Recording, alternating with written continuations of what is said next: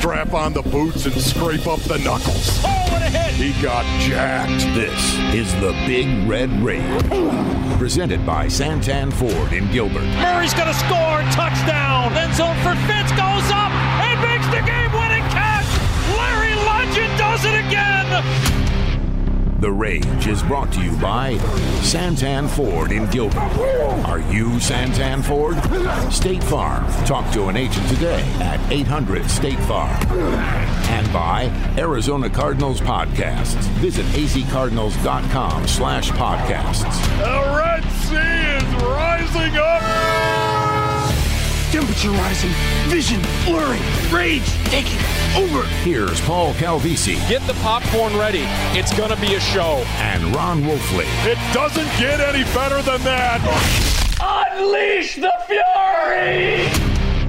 You know the world is sideways when trading Deshaun Watson takes a backseat to trading stock in GameStop and AMC and Nokia and these. I mean, you thought the Houston Texans were a distressed operation, a failing operation that was forced to trade. Well, that has nothing on what we've seen on Wall Street. And right about now, Texans ownership is hoping somebody inflates and pumps up the value of the Texans franchise like we've seen on Wall Street with some of these other failing stocks out there. You are the king of the segue. You realize that, Paulie. You are the king. Wolf, how can you not correlate the big trade news that's out there with Deshaun Watson and the other trade news on Wall Street? Don't act like you don't sit around in your Zubas all day and day trade, Wolf. Come on now at the compound. We know that's exactly what you do. Are you kidding me right now? But you are right about the quarterbacks. Oh, the commodities that are the NFL quarterbacks that are out there right now. What do you want, Paulie? You want old? You want young? You want new? You want old? What is it, Paul? I tell you what I don't want. I'm going to reverse engineer the answer to that question here right off the top on the Big Red Rage presented by Santan Ford and Gilbert. We are Santan Ford, Paul Calvisi here, Ron Wolf there. I'll reverse engineer that. As long as Deshaun Watson doesn't end up with the Niners, I'm good. That will crush me. I'm with you on that one, Paulie. Can you imagine if somehow, some way, Kyle Shanahan and that offense, and dare I say that defense, gets Deshaun Watson as their quarterback right now? Wait, what can we do, Paul? That is the question I've got. What can we do to make sure that never happens? Is there anything you can think of, Paulie? Is there anything you can do to segue on that one? Well, we could get Robin Hood to come in and stop trading. You could get these Wall Street trading platforms to come in and stop trading on the Deshaun Watson to San Francisco. Obviously, there's something nefarious about Deshaun Watson ending up with the Niners. So, the SEC and Wall Street needs to step in. We can't have that happen. There's no way. I agree with you, Paulie. The Robin Hood, that was really good as well. But let me just say this. What is Miami doing right now? What are the Dolphins doing? Will you start acting here? I want to see Brian Flores start acting here like a head coach who went 10-6 on the season. They're in dire need. Would you trade, Tua Tagovailoa for Deshaun Watson, basically? Yes. Absolutely. Yes, you would do that. Now, listen, they'd get a lot of draft picks as well, but still, I'd be all over that if I were the Miami Dolphins. Miami might have to get in line behind Carolina. Did you see the report from the NFL Network late today that Carolina is, quote, going to aggressively pursue Deshaun Watson, bring him back to the Carolinas, obviously give them an identity for pretty much a no-name team. Now, would they have enough? Would they have any interest whatsoever in Teddy Bridgewater? And what could, they have the number 8 pick overall. Would that be enough? But once again, Wolf, what you need to fear is mounting speculation that because Nick Caserio, former New England executive, a guy who was key in drafting Jimmy G. Oh, no. Now that he is running the Texans, he would have significant interest in bringing Jimmy G to Houston, both as his quarterback and as an example of the sort of New England-esque culture that he would want to establish with the Texans, and that would be the launching point. Jimmy G in a trade with the 49ers that would put Deshaun Watson with the... I just can't believe it. What are the 49ers really going to give? What would they have to give up? Their next 3 first-round picks? Their next 4? Honestly, what would that be, Paulie? Nick Bosa? Well, here's the thing, though. Deshaun Watson has a no-trade clause. So to what degree can he just deny some of these other trade partners and dictate the direction, the team to which he's traded? And so if he wants to go to the West Coast and he wants to be in a Kyle Shanahan system, and he's hurt their leverage. He's hurt the Houston Texans' leverage by coming out and making this public that he's demanding a trade. By the way, we'll talk to a guy who spent his career chasing quarterbacks. Sam Acho, the former Cardinal, will join us on the Big Red Rage. Just getting rolling, all presented by Santan Ford and Gilbert. We are Santan Ford.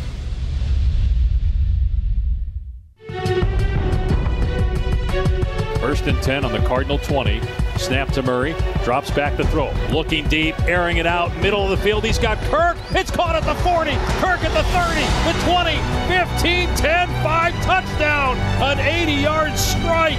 Kyler Murray to Christian Kirk. 2 touchdowns for Kirk now in the game. Oh, baby, that was huge right there. Kyler Murray saw Christian Kirk, and he just ran the go route. What a great throw. Kyler Murray laid it out there, and Christian Kirk went and got it.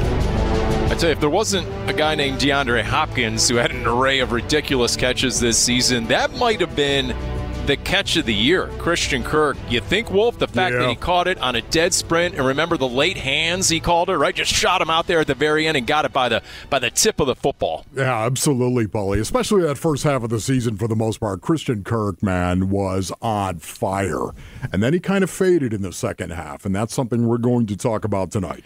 Yeah, that was the game at Dallas. The Cardinals won 38-10. The first 3 possessions, 3 punts, and then they scored touchdowns on their next 4 possessions and ran away with that game. But as Wolf mentioned here on the Big Red Rage presented by Santan Ford and Gilbert, we are Santan Ford.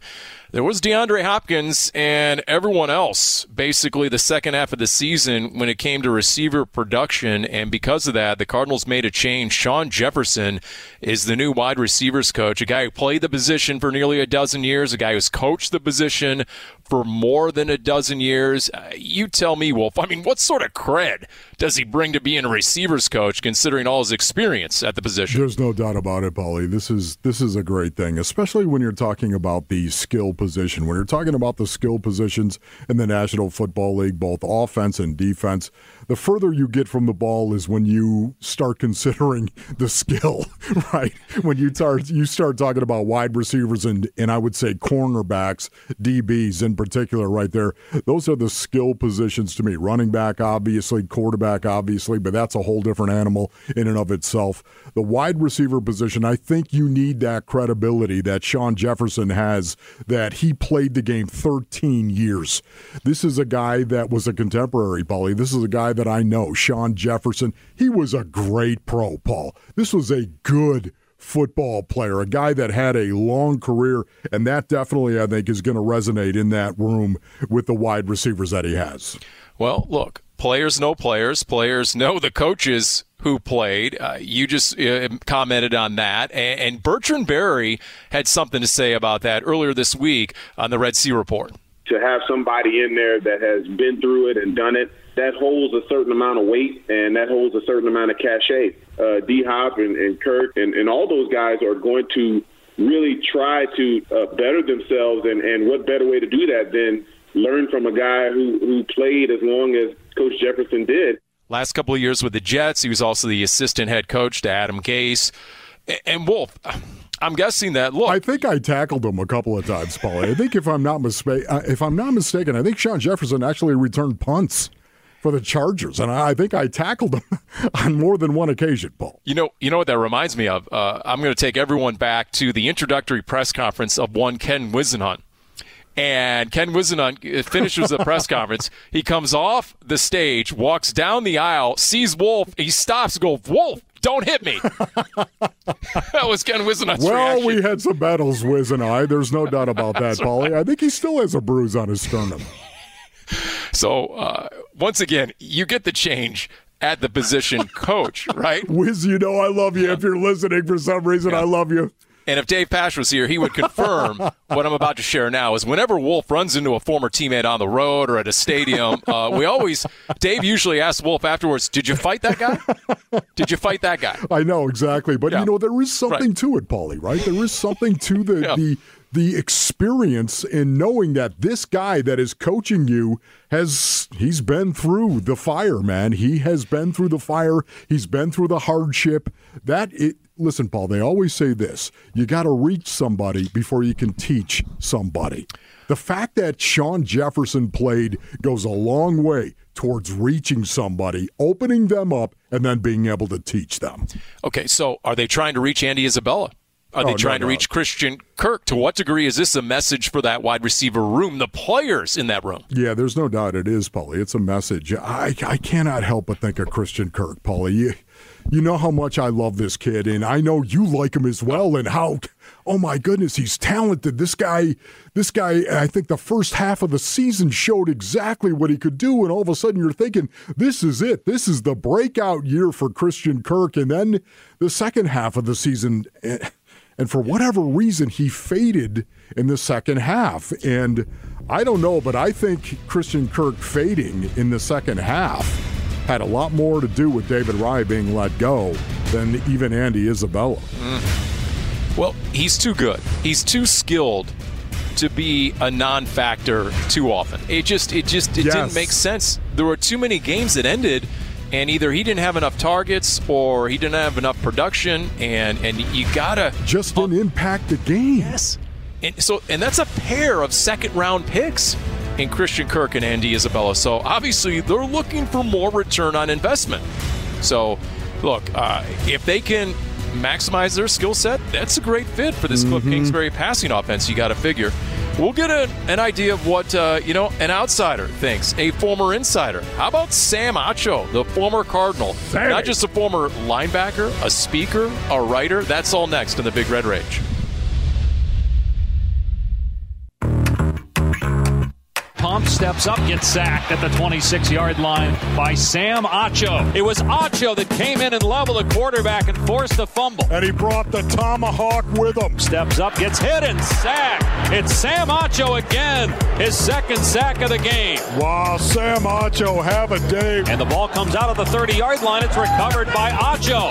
Acho forced the fumble, and he recovers it at the 28-yard line. His second forced fumble. He also has 2 sacks and now a fumble recovery. Manning gets rid of it. It's tipped, picked off by Acho at the 25-yard line. Ryan hit as he throws, deflected, and intercepted by Acho at the 33-yard line. Ponder to pass with time. Pumps, rolls left, being chased, and ball flutters, and a diving interception by Acho at the 29. Great play by Sam Acho.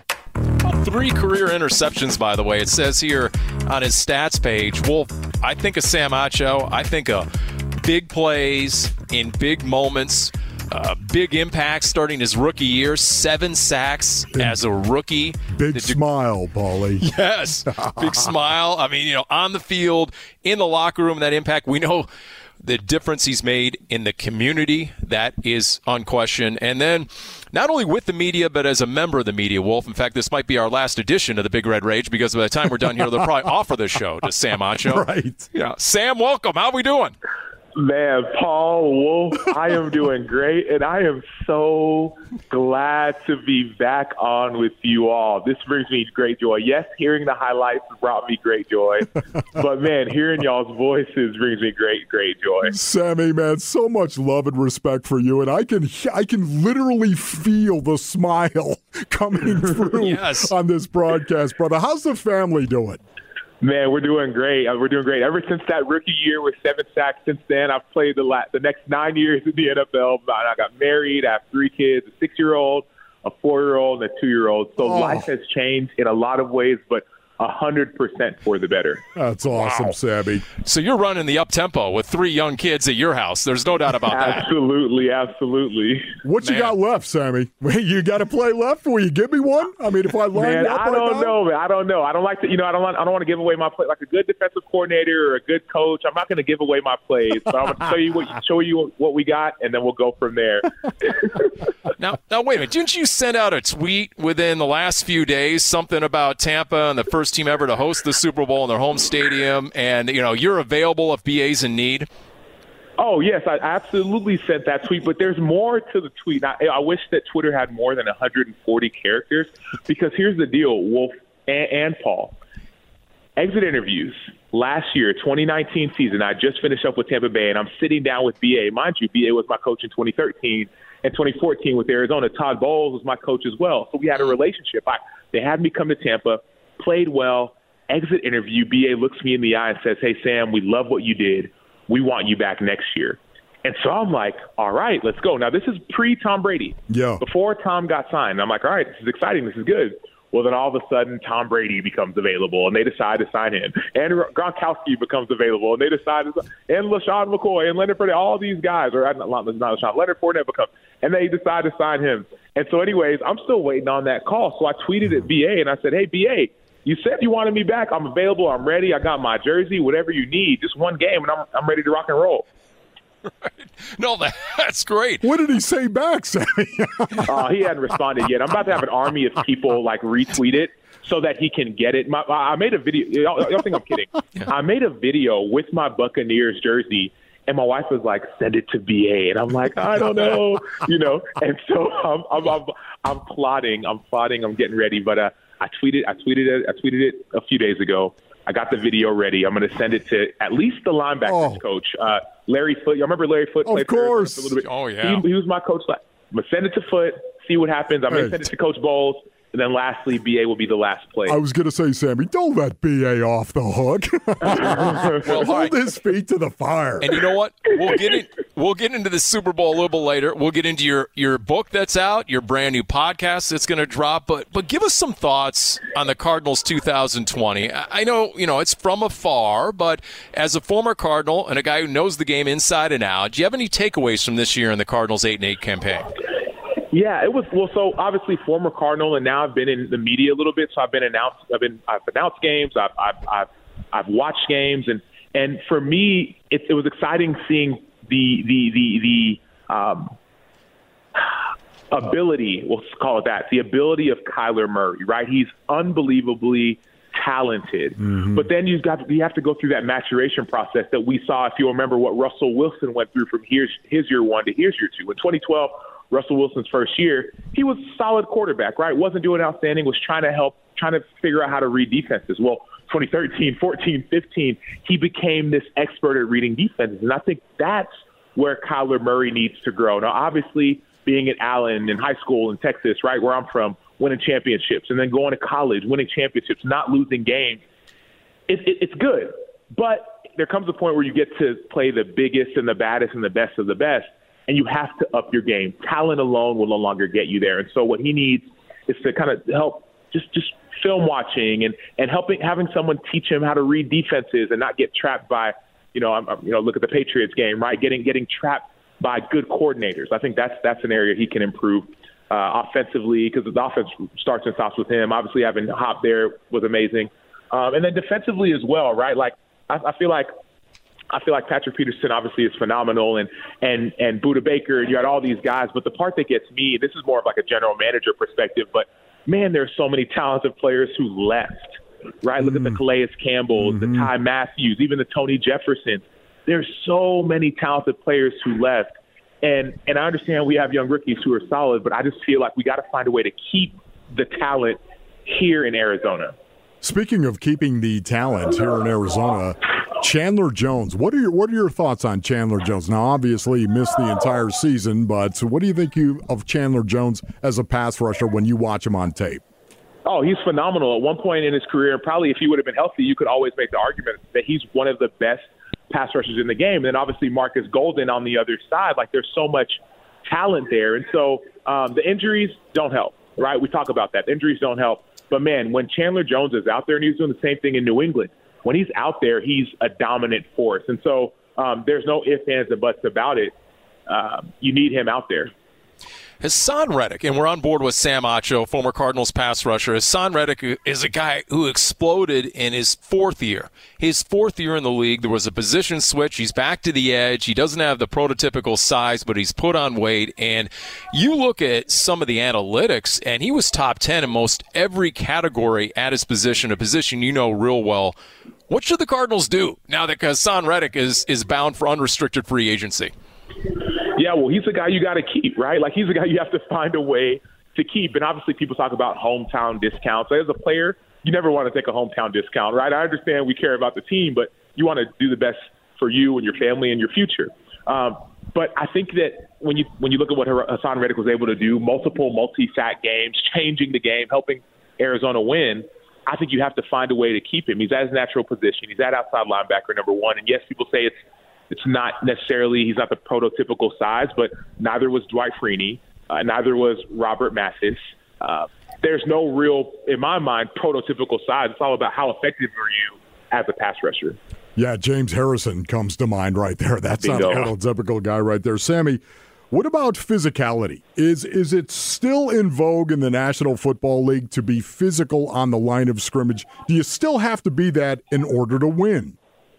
Oh, absolutely. Absolutely. In 2018, I was a part of the Bears defense. That was the number one ranked defense in the league. And obviously in 2014 and 13, our Cardinals defense with Todd Bowles, we were a top 5 defense in the league. And it all started and stopped with not only physicality, as you mentioned, Wolf, but also with fundamentals, right? Physicality and fundamentals. And it's boring, right? No one wants to talk about the fundamentals. Well, you can be as big and as fast and as flashy as you want to be. But if you're not fundamentally sound, you're not going to be able to be a solid defense week in and week out. You might be able to flash and have some great games, but you're not going to be able to be solid week in and week out. And so I think no matter what defense you are, we could talk about Arizona for sure, but you have to be physical, yes, but also you have to be fundamentally Can you sound. go into the fundamentals, Sammy, for people that are listening right now? Like, absolutely. By way of example, what are you talking about? Yeah, so by way of example, so much offense, and let's use the LA Rams for an example. So much offense is predicated around these jet sweeps or these fly motions. And you might be watching at home and say, okay, what's the point of that motion? They're just running around wasting time and wasting energy. But no, the reason that offenses run these jet sweeps and these fly motions is to mess with your eyes as a defender. And so when I say fundamentally sound, I mean looking at the right thing.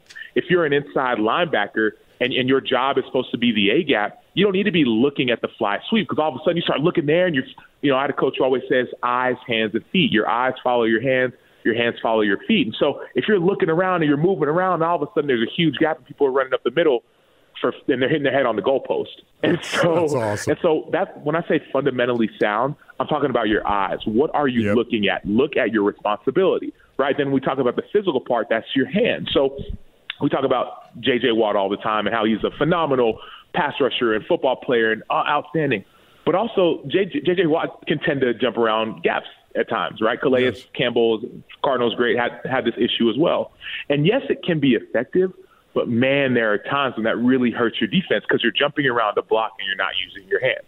And that's not to deter them from doing that because sometimes that's what you need to make a play, but it can't be every time, right? Physical hands, right? I had a coach who also said, man, win first contact. What that means is be the first one to touch the guy you're going against. So eyes, hands, and then finally feet, right? So going back to inside linebackers as the perspective, right? It's all about, people talk about shuffling your feet and then falling back into your gap.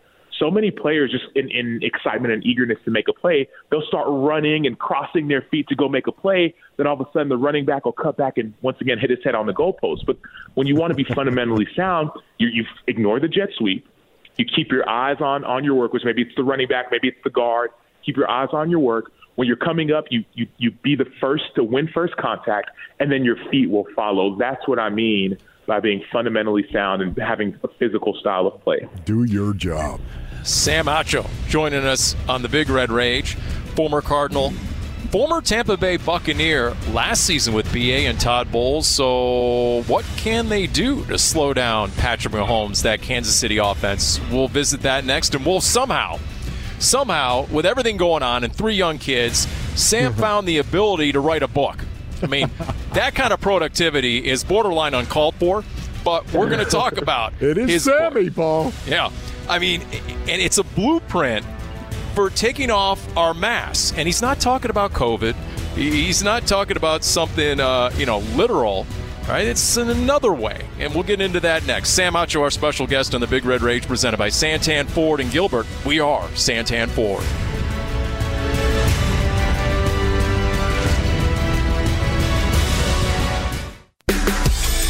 Here comes a fake end around, and Brady gets sacked by Acho. Came over the top and brought down the quarterback. He was not fooled by the fake end around, and Brady loses about 10 yards on the play. Tom Brady is one of the best play actors in all of the National Football League, but Sam Acho was not fooled. Boy, is he a smart, alert football player. One of the smartest guys on the field and off. That was that 2012 win at Foxborough Week 2, where the Cardinals went in as 2 touchdown underdogs and pulled out a win 20-18 against the Patriots. And there was a lot to like about that game, including that sack by our guest, Sam Acho. Sam, what is it like to sack Tom Brady? I mean, at what point are you going to get the kids on your knee and tell them all about sacking TB12? Oh, trust me, I already have. I already have to. There is no greater feeling, at least as a football player, than sacking Tom Brady. If you remember, in the NFC, when the playoff time came around, and so many players wanted to get Tom Brady, right? Chase Young was one of these guys that said, I want Tom Brady. And so for me, that's a highlight, right? It's a highlight. It's a highlight. There's no ifs, ands, or buts about it. So he's so hittable, is he not, Sam? I mean, his back, it's a great target, that back. I don't know about you, but just looking at it just looks like it's very rectangular. Yes. And the thing is, people talk about these great quarterbacks, and yes, they are great. Tom Brady's, the Aaron Rodgers is of the world. But, man, when I think about it, that play specifically, for me, it was all about the offensive line. I knew they had a specific play where they would pull the guard, and it wasn't a run play. And I'm thinking, okay, I'm going to go take that when I see it. And I took it, right? And there are other plays where it was like, okay, they don't run it reverse, right? This is a fake reverse pass. I'm going to take it. And so for me, it's about offensive line. It's about scheme, sometimes more than just who is this quarterback. And look, Kansas City's offensive line obviously compromised, probably missing their starting tackles. What does that mean for a Bucs team that has a pass rush going? 5 sacks again in this last game, and Todd Bowles, you know how aggressive he is, having played for Todd. Tell us about what the Bucs can or will do to slow down Patrick Mahomes. Oh, yeah. Well, those outside linebackers specifically are ready to eat. Some people say they're ready to hunt. They are not only they're focused, but I've been in that outside linebacker room. I've been in the room. I was in the room last year with Shaq Barrett, who had a few sacks, with Jason Pierre-Paul, who had a few sacks in the game last week. Those guys, their confidence level is through the roof. Larry Foote, the outside linebacker, is telling them, guys, if y'all don't have 3, 4, 5 sacks each this game, you don't need to be in the NFL. That's what he's telling them. So he's telling them that they're going to be the ones to change the game. And you know why he's telling them that? Because it's true. B.A. gets it too. Todd Bowles gets it too. You got to put pressure on Patrick Mahomes if you want to stop them. Earlier in the season, when Tampa Bay faced Kansas City, you saw Carlton Davis, the defensive back, the corner, get burnt by Tyreek Hill. Todd Bowles is telling Shaq and telling JPP, if you do not get to this quarterback, this loss is on you. Oh, boy, that is big right there. Sammy, Tom Brady, is he a dinosaur? Drew Brees, Phillip Rivers, Big Ben Roethlisberger, are these guys dinosaurs?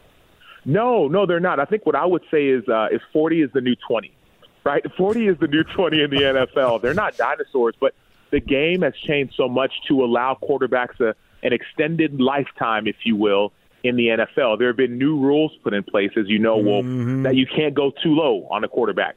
Oh, but let's not stop there. You can't go too high on a quarterback. It'd be a penalty. He's got a hit zone, Sammy. Yeah, you got to get to the strike zone or the hit zone, right? That extends quarterbacks' lifespans in the NFL, but it's not just quarterbacks. So, no, it's also defensive players as well. The new CBA that was signed in not the recent one, but in 2011, I believe that helped extend the lifespans of NFL players. Cam Hayward is about 31, 32 years old. He's a defensive lineman for the Pittsburgh Steelers, just signed an extension.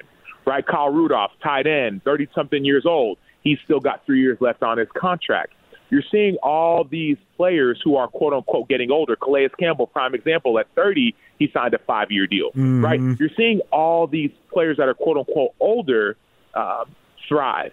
And it's yes, it is because they're taking care of their bodies. That's part of it. It is because they're eating better and sleeping better and analytics and all those things. But it's also because the rules have changed in the NFL. Hey, we're on with Sam Acho, former Cardinal and former Buccaneer. What's it like playing for Bruce Arians? Tom Brady said earlier today, and I think a lot of media were surprised, how much he's enjoyed playing for BA, because we know how he called out Tom Brady at times in the first half of the season. We've heard him call out guys like Calais Campbell, who was making Pro Bowls. So what's it like as a player to play for BA? Well, you get no greater joy, at least in my opinion, than playing for BA, because you know he's going to keep it real with you. So many coaches, they'll say one thing and they'll do another. I know I'm talking out of both sides of my mouth right now because BA said he was going to sign me and he hasn't signed me. But so many coaches, they say one thing and do another. Where BA, he keeps it real. He keeps it real. Hey, man, you're not good enough. He used to always say, hey, I need our 5-star players to play like 5-star players if we're going to win. He'd call you out, right? Calais, you're a 5-star player. We need you to shine. Fitz, 5-star player. We need you to shine. Ty Matthew, right? 5-star players. There was no confusion on what it was going to take to win. Right, he'd also put up after a game, right, after each practice, put up the mistakes that you made. So you knew the whole team would see which players, offensively and defensively, had missed assignments and mental errors, because he knew those are the reasons why people lose. And so BA keeps it real with you, keeps it up front. You have no confusion or no doubt of where you stand with him. So, Sammy, when you think of Super Bowl 55 between the Tampa Bay Buccaneers and the Kansas City Chiefs, where do you think the worm is going to turn in this game? Where do I think the game is going to be turned? Who's going to win the game? Yeah, where's the worm going to turn in this game? What do you think the matchup is going to be that is going to decide who wins this? Oh, wow, that's a great question. I think it's going to be the Tyrann Mathieu versus Tom Brady matchup. That's really what I believe. So Tyrann Mathieu is the field general for that team. And, yes, Kansas City had a phenomenal offense, but they weren't winning Super Bowls till Ty got there. And so I think that Tyrann Mathieu, if he gets his hands on that football, I'm talking interceptions, I'm talking forced fumbles, I'm talking fumble recoveries, then Tampa Bay doesn't have a chance. I think, Sammy, I think Tampa Bay's got to play like almost a perfect game. It just seems that way. You've got to score when given the opportunities. Your special teams units have got to go out there and control field position and not give up any big plays. Your defense has to take the ball away from the Kansas City Chiefs. I think the Tampa Bay Buccaneers need to play a near-perfect game to beat Patrick Mahomes and the Chiefs. But I think Tampa Bay will do those things. You talk about turnovers. Tampa Bay is one of the league leaders in turnovers. You talk about stopping the run. Tampa Bay is one of the league leaders in stopping the run. Now Tom Brady has been a little bit, I don't want to say careless, but not as careful with the ball. But that's part of BA's system, right? No risk it, no biscuit. So I think that Tampa Bay will play well offensively and defensively. Special teams has always been a hiccup for BA's team. So we'll see. But, man, I think Tampa Bay is going to play well, but I think that Tyrann Mathieu can and will be the difference. Right now, obviously Mahomes is Mahomes, right? There's no ifs, ands, and buts about that, as is Tyreek Hill, as is Mecole Hardman, as is Travis Kelce, as is all those guys. But we talk about who always has their hands around the football, it's Tyrann Mathieu. Mm-hmm. Let's wrap with Sam Acho and his book that is out. It is titled Let the World See You. And you describe it as a blueprint for taking off our masks. What do you mean by that? Yeah, well, this book is really I wrote this book before COVID happened, right? And so people think about masks, and it's like, oh, let me take my mask off. No, this book is about why people hide, right? Like, what are we hiding from, and what are we afraid of? But more than anything, this book will change you. This book will change you. When you read this book, your life will be changed because you'll understand, oh, wow, I can be me. I can be me. The subtitle of the book is Let the World See You, How to Be Real in a World Full of Fakes. I don't have to pretend anymore. I can be me and I can be real. And that's what this book is all about. I tell stories from my Cardinals days of times where I was me and the benefit that came, but also times where I hid and some of the heartache that came from that. I tell time from my Chicago Bears days, right? So there are definitely some football examples, but it's not a football book. No, it's a book for anyone who ever felt like they had to hide and they felt like they couldn't be themselves. If that's how you ever felt, this book is for you. Everyone who's read this book has seen their story in this book, and I believe the reader, anyone who reads it, you will be changed by the book. Sammy, can you tell us why you wanted to write this book? I mean, there had to be something that was driving you behind it, right? Yeah, I think honestly I just felt this weight that I had to pretend and I had to fit in and I had to try and be someone I wasn't, and I had to, act this way or act that way. And even as an NFL linebacker, you got to do these, you got to be this big, bad, tough guy. You got to be this guy who's inaccessible and no one can talk to you and no one can touch you. Yet at the same time, I'm a guy who loves relationships. Yeah. I want to get to know the fans. I want to get to know my teammates. And it always seemed like that was never what you were supposed to do. Yeah. And I realized that as I started to put on this mask and act like I thought people wanted me to act, it wasn't me. And the weight became too heavy. And so I decided, you know what? I'm going to try out letting the world see me. I'm going to try and be me and just see what happens. And you know what happened, Wolf? People became free from that. I received freedom, but other people received freedom as well. Being you isn't just for other people. Being you is for you as well. You will be changed when you're you, and you'll free up others at the same time. We like you, Sammy. We like you, buddy. No doubt. And I have a feeling everyone's going to like your podcast. The premiere episode drops tomorrow, Athletes for Justice. So we look forward to that, available on Apple Podcasts, Spotify, and Google Podcasts. And the book, once again, is titled Let the World See You. It is out. It is at SamAchoBook.com. That is SamAchoBook.com for all the information. Sam, we can't thank you enough for your time and insight. Paul, thank you so much. Wolf, man, I appreciate you. Absolutely. Love you, Sammy. God bless you and your family, okay? Awesome. Appreciate Love you you coming too. on, man. Absolutely. There you go. Sam Acho, who's been making an impact since his rookie year. And I'm not just talking about the 7 sacks, as you said, Wolf, from the smile, from what he's done in the community. I mean, we need a 3-hour podcast just to talk about the community aspect. We continue with the Big Red Rage presented by Santan, Ford, and Gilbert right after this.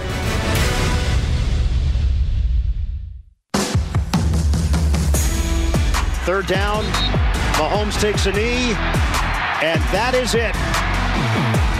The Chiefs are going back to the Super Bowl. The road to repeat for Kansas City will run through Tampa. The matchup is set for Super Bowl 55. It's the Chiefs and the Buccaneers. Kansas City is trying to run it back, and they get it done in the AFC Championship game as they knock off the Bills 38-24. Courtesy Westwood won right there. That was the final call. So it is official. The Chiefs trying to become the first repeat Super Bowl champion since 2004. Special thanks to Sam Acho for joining us on this edition of the Big Red Rage presented by Santan, Ford, and Gilbert. We are Santan, Ford, Paul Calvisi, Ron Wolfley, and a Chiefs team that, Wolf, it's amazing that they're back in the Super Bowl. They're the defending champs, and to a man, they still talk about in the locker room how they haven't had that breakout game. They don't feel like they've played their best game yet. Yeah. So I get the feeling that you're thinking Tampa's going to have to play its best game to even have a chance. Paulie, beware the team with the slippery tongue. Okay, I'm just saying. Because right now, what do you mean you haven't had that breakout game? Whatever it is. I think they're trying to demoralize people when they actually say that. I look at the Kansas City Chiefs, Paulie, in this game right here, and they apply so much pressure on their opponent. I was talking to Sammy about this, Sam Acho, who we were talking to earlier in this beautiful broadcast, and man, you've got to play almost perfectly in all 3 phases. Your offense has got to protect the ball. You cannot turn the ball over. If you're in the minus in the turnover margin when you play the Kansas City Chiefs, I don't know what the stats are, Paul, but I would imagine they're astronomical, the odds that you're going to win that game. Because it's just, it's not going to happen. Your special teams can't give Pat Mahomes and that offense short fields. You can't do it. Your defense has got to step up. Everybody has got to play almost a perfect game to beat the Kansas City Chiefs if the Chiefs just go out and play their normal game.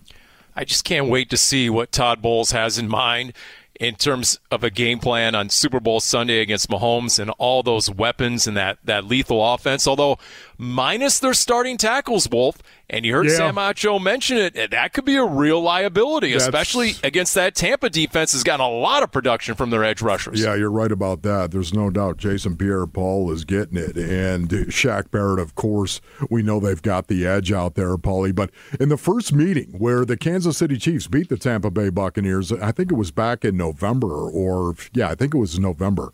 But 27-24, they beat the Tampa Bay Buccaneers. They didn't even really try to run the ball in that game, Paulie. They threw the ball 50 times against the Buccaneers. They ran it 16 times where they actually handed the ball off to a running back, and they averaged about 3.6. Now, the Tampa Bay Buccaneers, that's the one thing they do really, really well, exceptionally well. Number one in the National Football League is they will shut down the run. And I know that the pass defense has really come along, especially over the last 5 or 6 games of the 2020 season. The Tampa Bay Buccaneers defense with Todd Bowles has really improved defensively in terms of their pass defense. But, you know, again, I don't know how much the Kansas City Chiefs are going to try to run the ball. Is there anything the Cardinals offense can take from the Chiefs offense? And I know everybody is going to scout in the offseason, all the other teams, especially the Super Bowl champion. But considering Mahomes and Kyler, their baseball backgrounds and their ability to throw from all the different arm angles and what Kansas City does with Mahomes, and you heard Sam Acho talk about Kyler and where he needs to improve, just like Russell Wilson improved in year 2 and year 3 reading defenses. Is there anything that stands out when you look at Kansas City and say, man, that might apply to the Cardinals? Yeah, can we go get Tyreek Hill, Paul? Can we get him right here? Because you watch him once again. It's stunning to me. It is stunning. You heard Sam Acho talking about the eyes and the jet sweep and how linebackers in the second level and DBs, their eyes are drawn to a guy on a jet sweep. It's tenfold with Tyreek Hill. This guy dictates what happens to the defense even when he doesn't get the ball. It is an unbelievable thing to watch that secondary move where Tyreek Hill is. Wherever Tyreek Hill is, so much of the time, the Kansas City Chiefs either pay it off and get him the ball, or it's the exact opposite. Wherever he is, they go the opposite direction of him, and it works beautifully. I tell you what, Aaron Rodgers struggled in the red zone against that Buccaneers pass defense. You mentioned how they improved. He was just 2-9 passing in goal-to-go situations, so we'll see. We'll see if Tampa can put up a pretty formidable defensive effort. We'll come back. We'll talk about Tampa and what exactly the Bucs might have to do in this one. We continue with the Big Red Rage presented by Santan Ford and Gilbert. We are Santan Ford.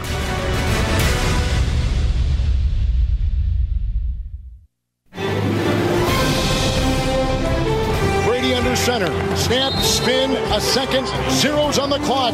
The Buccaneers have beaten the Packers. Tom Brady has beaten Aaron Rodgers. And Tom Brady will take the Buccaneers to the Super Bowl for the first time in 18 years. This is the 10th Super Bowl in Tom Brady's Hall of Fame career. And the final is in. Buccaneers 31, the Packers 26. Westwood 1, Kevin Harlan there, and the Tampa Bay Buccaneers become the first Super Bowl team ever to play in their home stadium.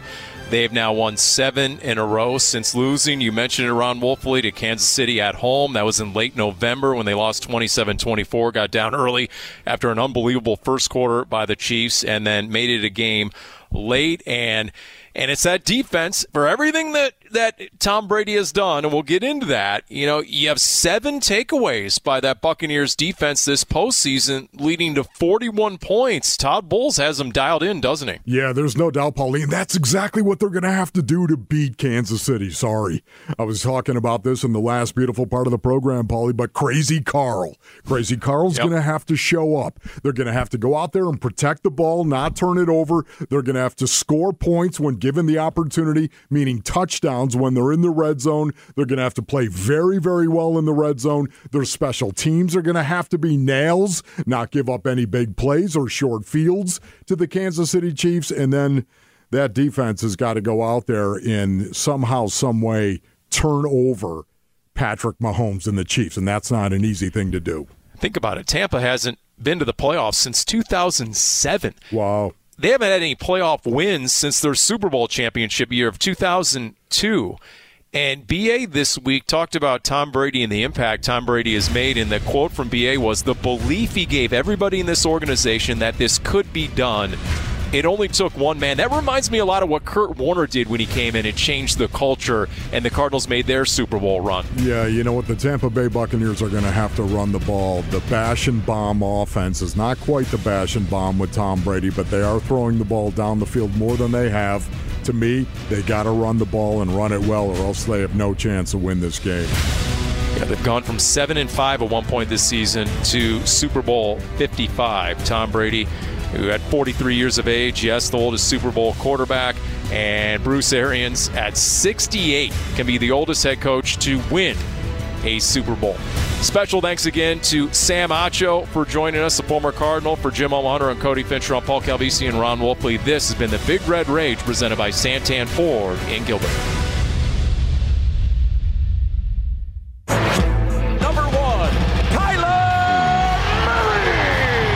You've been listening to the Big Red Rage, presented by Santan Ford in Gilbert. Are you Santan Ford? State Farm. Talk to an agent today at 800-STATE-FARM. And by Arizona Cardinals Podcasts. Visit azcardinals.com/podcasts. This has been an exclusive presentation of the Arizona Cardinals Football Club.